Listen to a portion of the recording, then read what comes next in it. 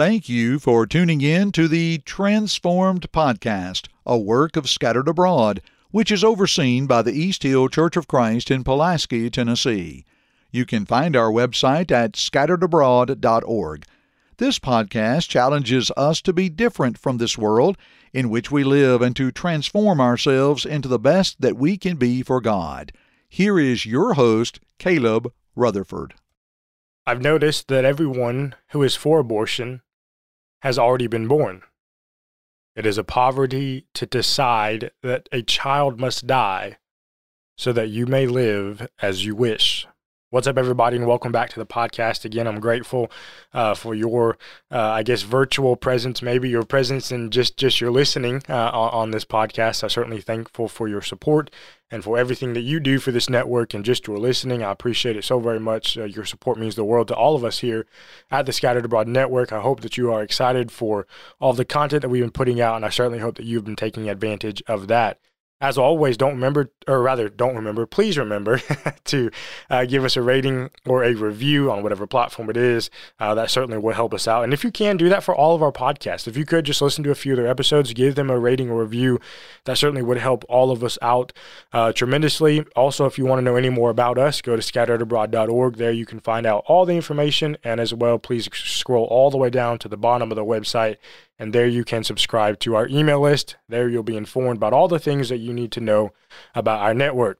We've been discussing this theme of being transformed out of, and how this season has been completely dedicated to growing and to evolving and to becoming better than we were the day before. And today, I want to talk about maybe a little bit more of what we might call a heavy topic, something that does not get discussed a whole lot, but one that certainly needs to continue to be discussed, and it is a topic that needs to be continually addressed. It's something that certainly is what we might say a hot topic among those in the politic arena, among those in just any kind of, anybody in the world probably has some kind of feeling on this topic of abortion.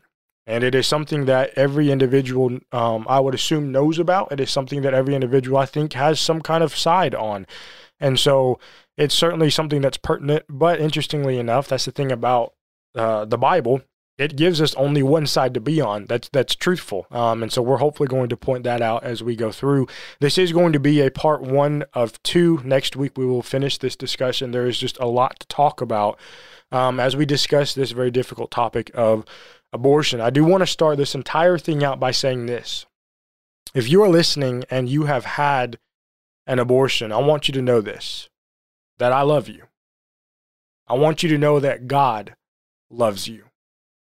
You see, there is so much hate and so much animosity towards individuals in this life.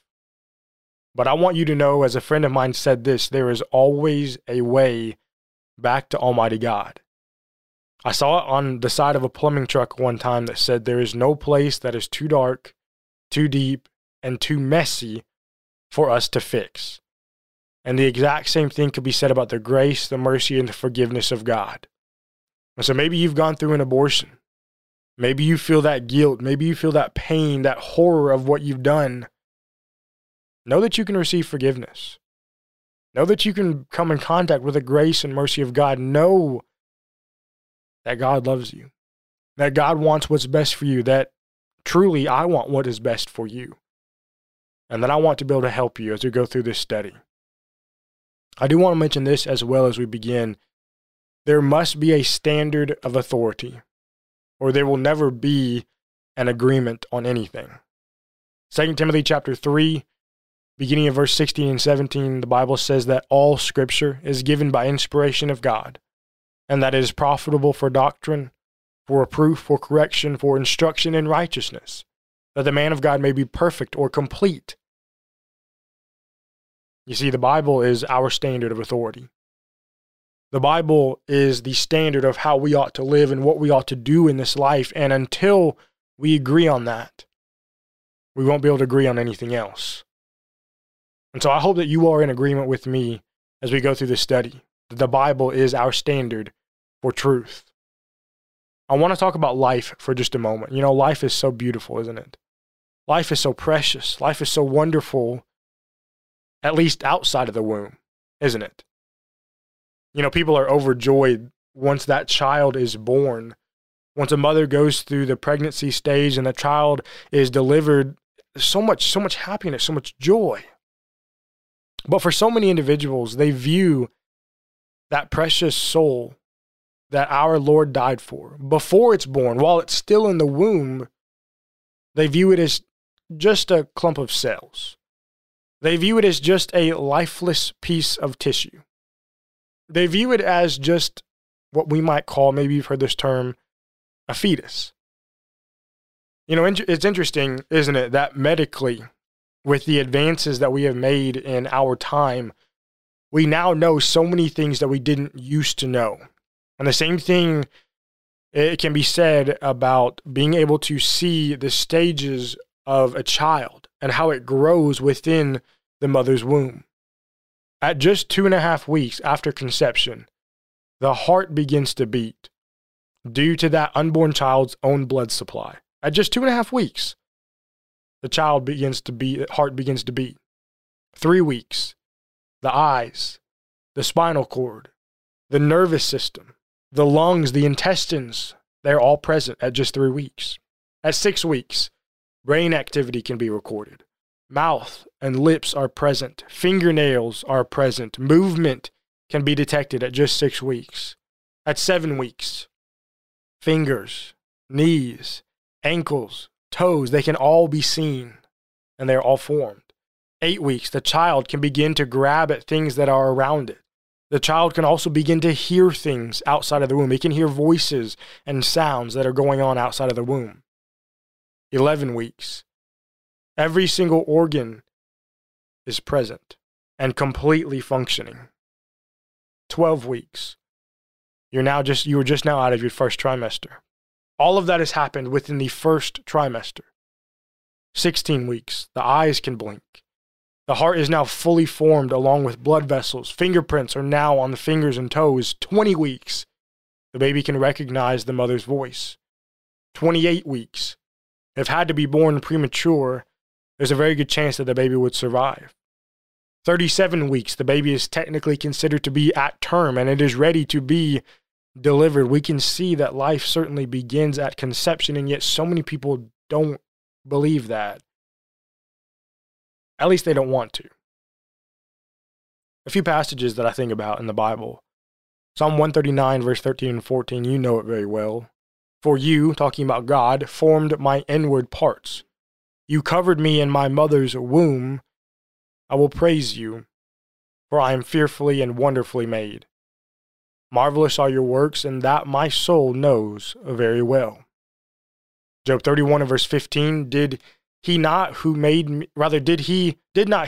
me in the womb make them? Did not the same one fashion us in the womb? I think about Genesis 1 and verse 26, then God said, let us make man in our image.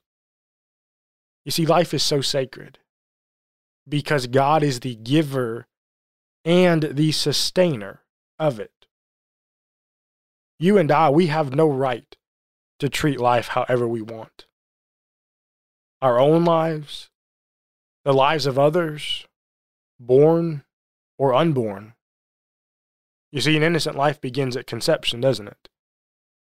But very few people who are in favor of abortion cannot admit that. Because in doing so, they must admit that abortion is the termination of an innocent life. In order for this quote-unquote pro-choice movement to continue, to thrive, and to succeed, they must always denounce that there is life within the womb. It's not a baby. It's a fetus. It's not a child. It's just a product of conception. It's not a human. It's just medical tissue.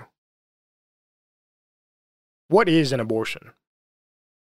You know, I think you would be surprised at how many people actually don't know what an abortion is, what all is involved within an abortion.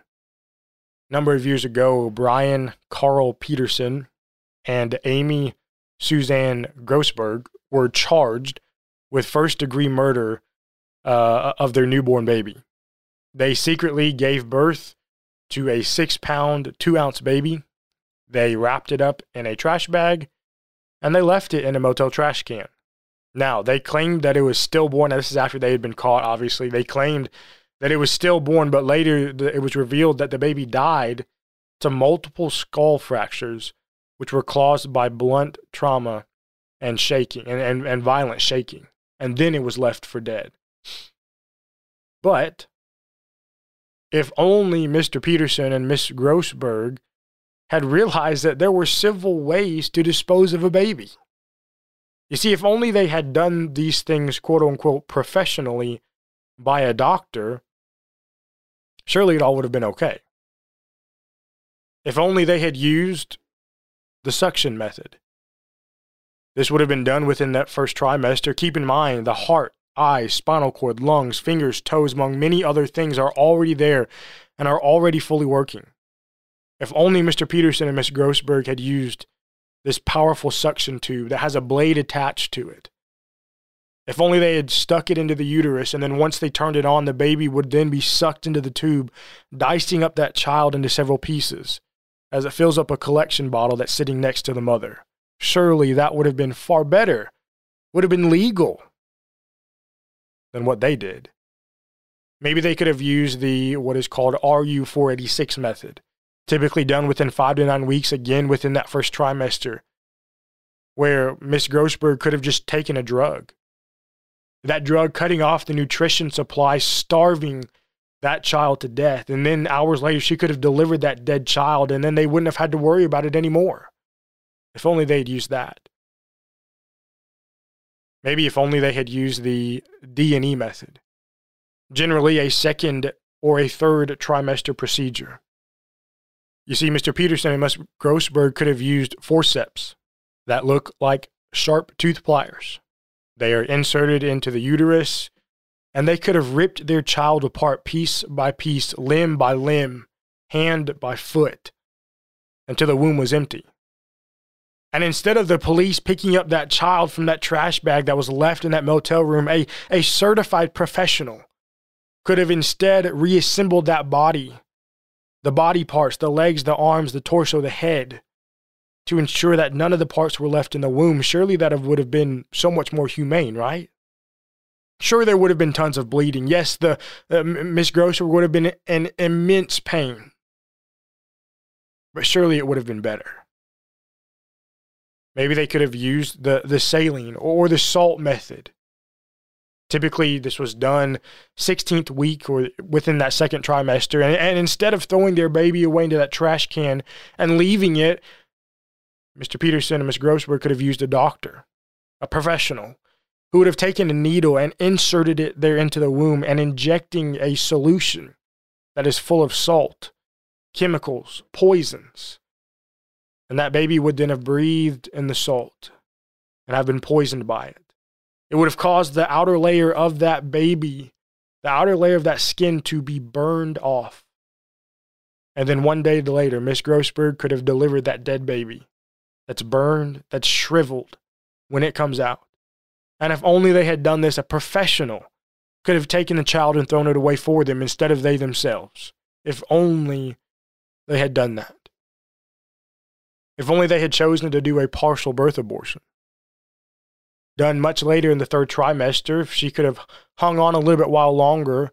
Sometimes even when the child has come to term, the child would have been partly born, their heartbeat on the monitor, vitals looking fine. The doctor would then deliver the baby feet first, alive, and the entire body of that baby would have then been exposed to the outside, the head still being deliberately kept inside the womb. And Mr. Peterson and Miss Grossberg could have then had a doctor take scissors, large scissors, and jam it into the back of the baby's skull. It could have opened up, creating that hole, and then that doctor could have taken a suction tube, slid it into the hole of Miss Grossberg's baby, and sucked its brains out through a tube. They then would have pulled the head out, and that limp and lifeless body of that entire child could have been thrown away into a trash can by a professional.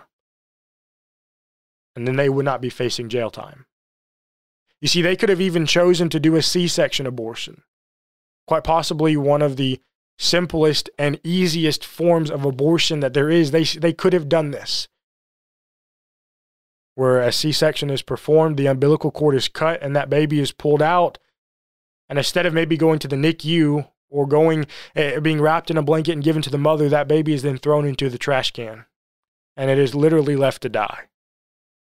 You see, that's exactly what Mr. Peterson and Ms. Grossberg had done. But if only they had allowed a professional to do to their child what they did themselves, then they could have avoided all of the charges and trouble that they found themselves in. You see, maybe Mr. Peterson and Ms. Grossberg would have never gone to prison had they disposed of their child in a professional and in a safe way. Now, interestingly enough, when all of this went down, there were many individuals who were actually vying for the death penalty to be handed to Mr. Peterson and Ms. Grossberg. The baby had died from multiple fractures to the skull and then from being thrown away and left to die in a trash can. Eventually, they both pled guilty to manslaughter charges, and they each received 8-year sentences to prison. They both were let out early on good behavior. But how foolish they were. And that if only they had professionals, nurses, doctors, to do to their child what they literally did, and even worse, they could have walked out free and clear, and no one would have ever batted an eyelash. I want to play a small, short clip from a man named Dr. Anthony Levatino. And some of you may have heard of him, but I want you to listen to the words that he says. He is a former abortion doctor. He literally performed abortions himself. And I want you to listen to the things that he has to say here for just a couple of minutes. First witness is Dr. Anthony Levatino. Dr. Levatino is a board-certified obstetrician gynecologist. Over the course of his career, Dr. Levatino has practiced obstetrics and gynecology in both private and university settings, including as an associate professor of OBGYN at the Albany Medical College. And Dr. Levatino, we'll begin with you. Welcome. Thank you, Chairman and members of the committee. I only have 5 minutes, so I'm going to get right to it. Second trimester D&E abortions performed between roughly 14 and 24 weeks of gestation. Your patient today is 17 years old. She's 22 weeks pregnant. Her baby is the length of your hand plus a couple of inches. And she's been feeling her baby kick for the last several weeks, but she's asleep on an operating room table. You walk into that operating room scrubbed and gowned, and after removing laminaria, you introduce a suction catheter into the uterus. This is a 14 French suction catheter. If she were 12 weeks pregnant or less, basically the width of your hand or smaller, you could basically do the entire procedure with this. But babies this big don't fit through catheters this size. After suctioning the amniotic fluid out from around the baby, you introduce an instrument called a Sofer clamp. It's about 13 inches long. It's made of stainless steel. The business end of this clamp is about 2.5 inches long and 1/2 inch wide. There are rows of sharp teeth. This is a grasping instrument. When it gets a hold of something, it does not let go. A D&E procedure is a blind abortion, so picture yourself introducing this and grabbing anything you can blindly and pull, and I do mean hard, and out pops a leg about that big, which you put down on the table next to you. Reach in again, pull out an arm about the same length, which you put down on the table next to you, and use this instrument again and again to tear out the spine, the intestines, the heart, and lungs. Head in the baby that size is about the size of a large plum. Can't see it, but you pretty good idea you've got it if you've got your instrument around something and your fingers are spread about as far as they go. You know you did it right if you crush down on the instrument and white material runs out of the cervix. That was the baby's brains. Then you could pull out skull pieces. And you have a day like I had a lot of times. Sometimes a little face comes back and stares back at you. Congratulations. You just successfully performed a second trimester D&E abortion. You just affirmed her right to choose. Why did you end your practice of doing abortions? I did over 1,200 abortions over a 4-year period in private practice, not counting the ones that I did during my training. I met my wife during my first year of training at Albany Medical Center. We got married about a year later and found that we had an infertility problem. After years of failed infertility treatment and several years trying to adopt a child, we were blessed with adopting a little girl that we named Heather in August of 1978. As sometimes happens in those situations, my wife got pregnant the very next month, and we had 2 children 10 months apart.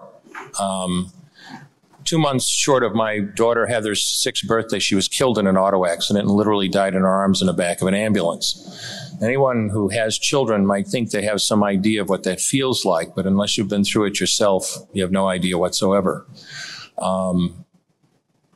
I know people find it hard to believe, but what do you do after disaster? You bury your child and then you go back to your life. And I don't remember exactly how long it was after my daughter died that I showed up at Albany Medical Center OR number 9 to perform my first second trimester D&E abortion. I wasn't thinking of it as anything special. This was routine to me. But I reached in, literally pulled out an arm or leg and got sick. You know, earlier on, I described stacking up body parts on the side of the table. It's not to, gross people out, to use a simple term. When you do an abortion, you need to keep inventory. You have to make sure you get 2 arms and 2 legs and all the pieces. If you don't, your patient's going to come back infected, bleeding, or dead. So I soldiered on and finished that abortion. And I know it sounds, as I said, hard for people to believe, but I'm telling you straight up my experience. You know, after over 1,200 abortions, first and second trimester up to 24 weeks and all the rest of it, and being very dedicated to it, for the first time in my life, I really looked at that pile of body parts on the side of the table. And I didn't see her wonderful right to choose, and I didn't see all the money I just made. All I could see was somebody's son or daughter. And I stopped doing late-term abortions after that, and several months later stopped doing all abortions.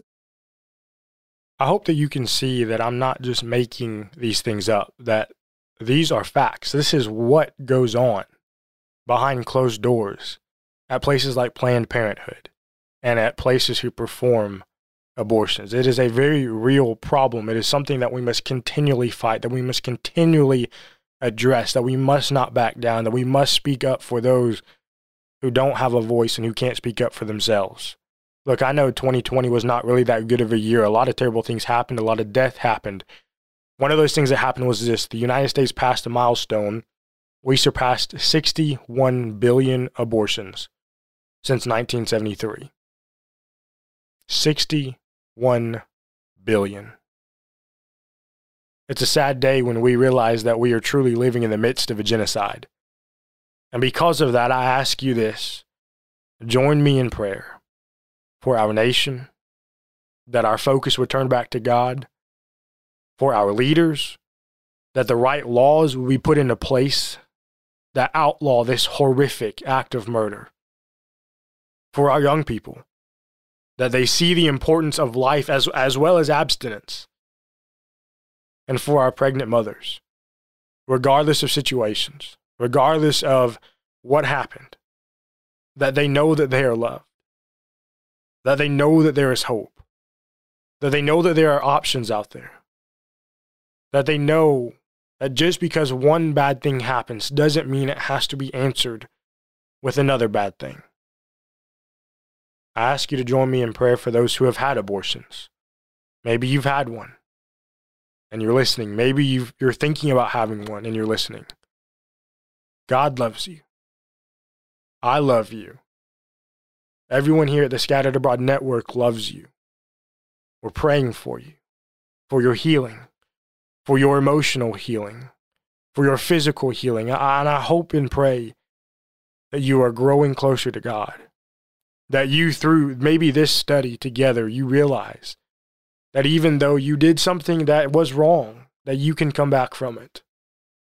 My email is in our show notes below, and I encourage you, I implore you, contact me with questions. Email me. I would love to talk to you, to have a discussion with you. The last thing I'll say, when we take it upon ourselves to so arrogantly presume that we have the right to abhorrently and repugnantly murder, to stop the heartbeat of an innocent life, then we have truly tried to make ourselves God. It is arrogant. It's blasphemous. It is pretentious. Friends, quite simply, it is wrong. Psalm 14 and verse 1, the fool said in his heart, there is no God. I beg you today, please don't be a fool. Thank you again so much for listening, and as always, don't conform, but transform. Thank you for listening to this podcast from the Scattered Abroad Network. If you would like to email us, you can do so at thescatteredabroadnetwork@gmail.com. That's thescatteredabroadnetwork@gmail.com. Remember, you can check the show notes below for all of our social media platform links. Also, don't forget that you can find us on all major podcast platforms, and please leave us a rating or review. We hope and pray that this has helped you grow closer to Christ even though we are scattered abroad. May God bless you.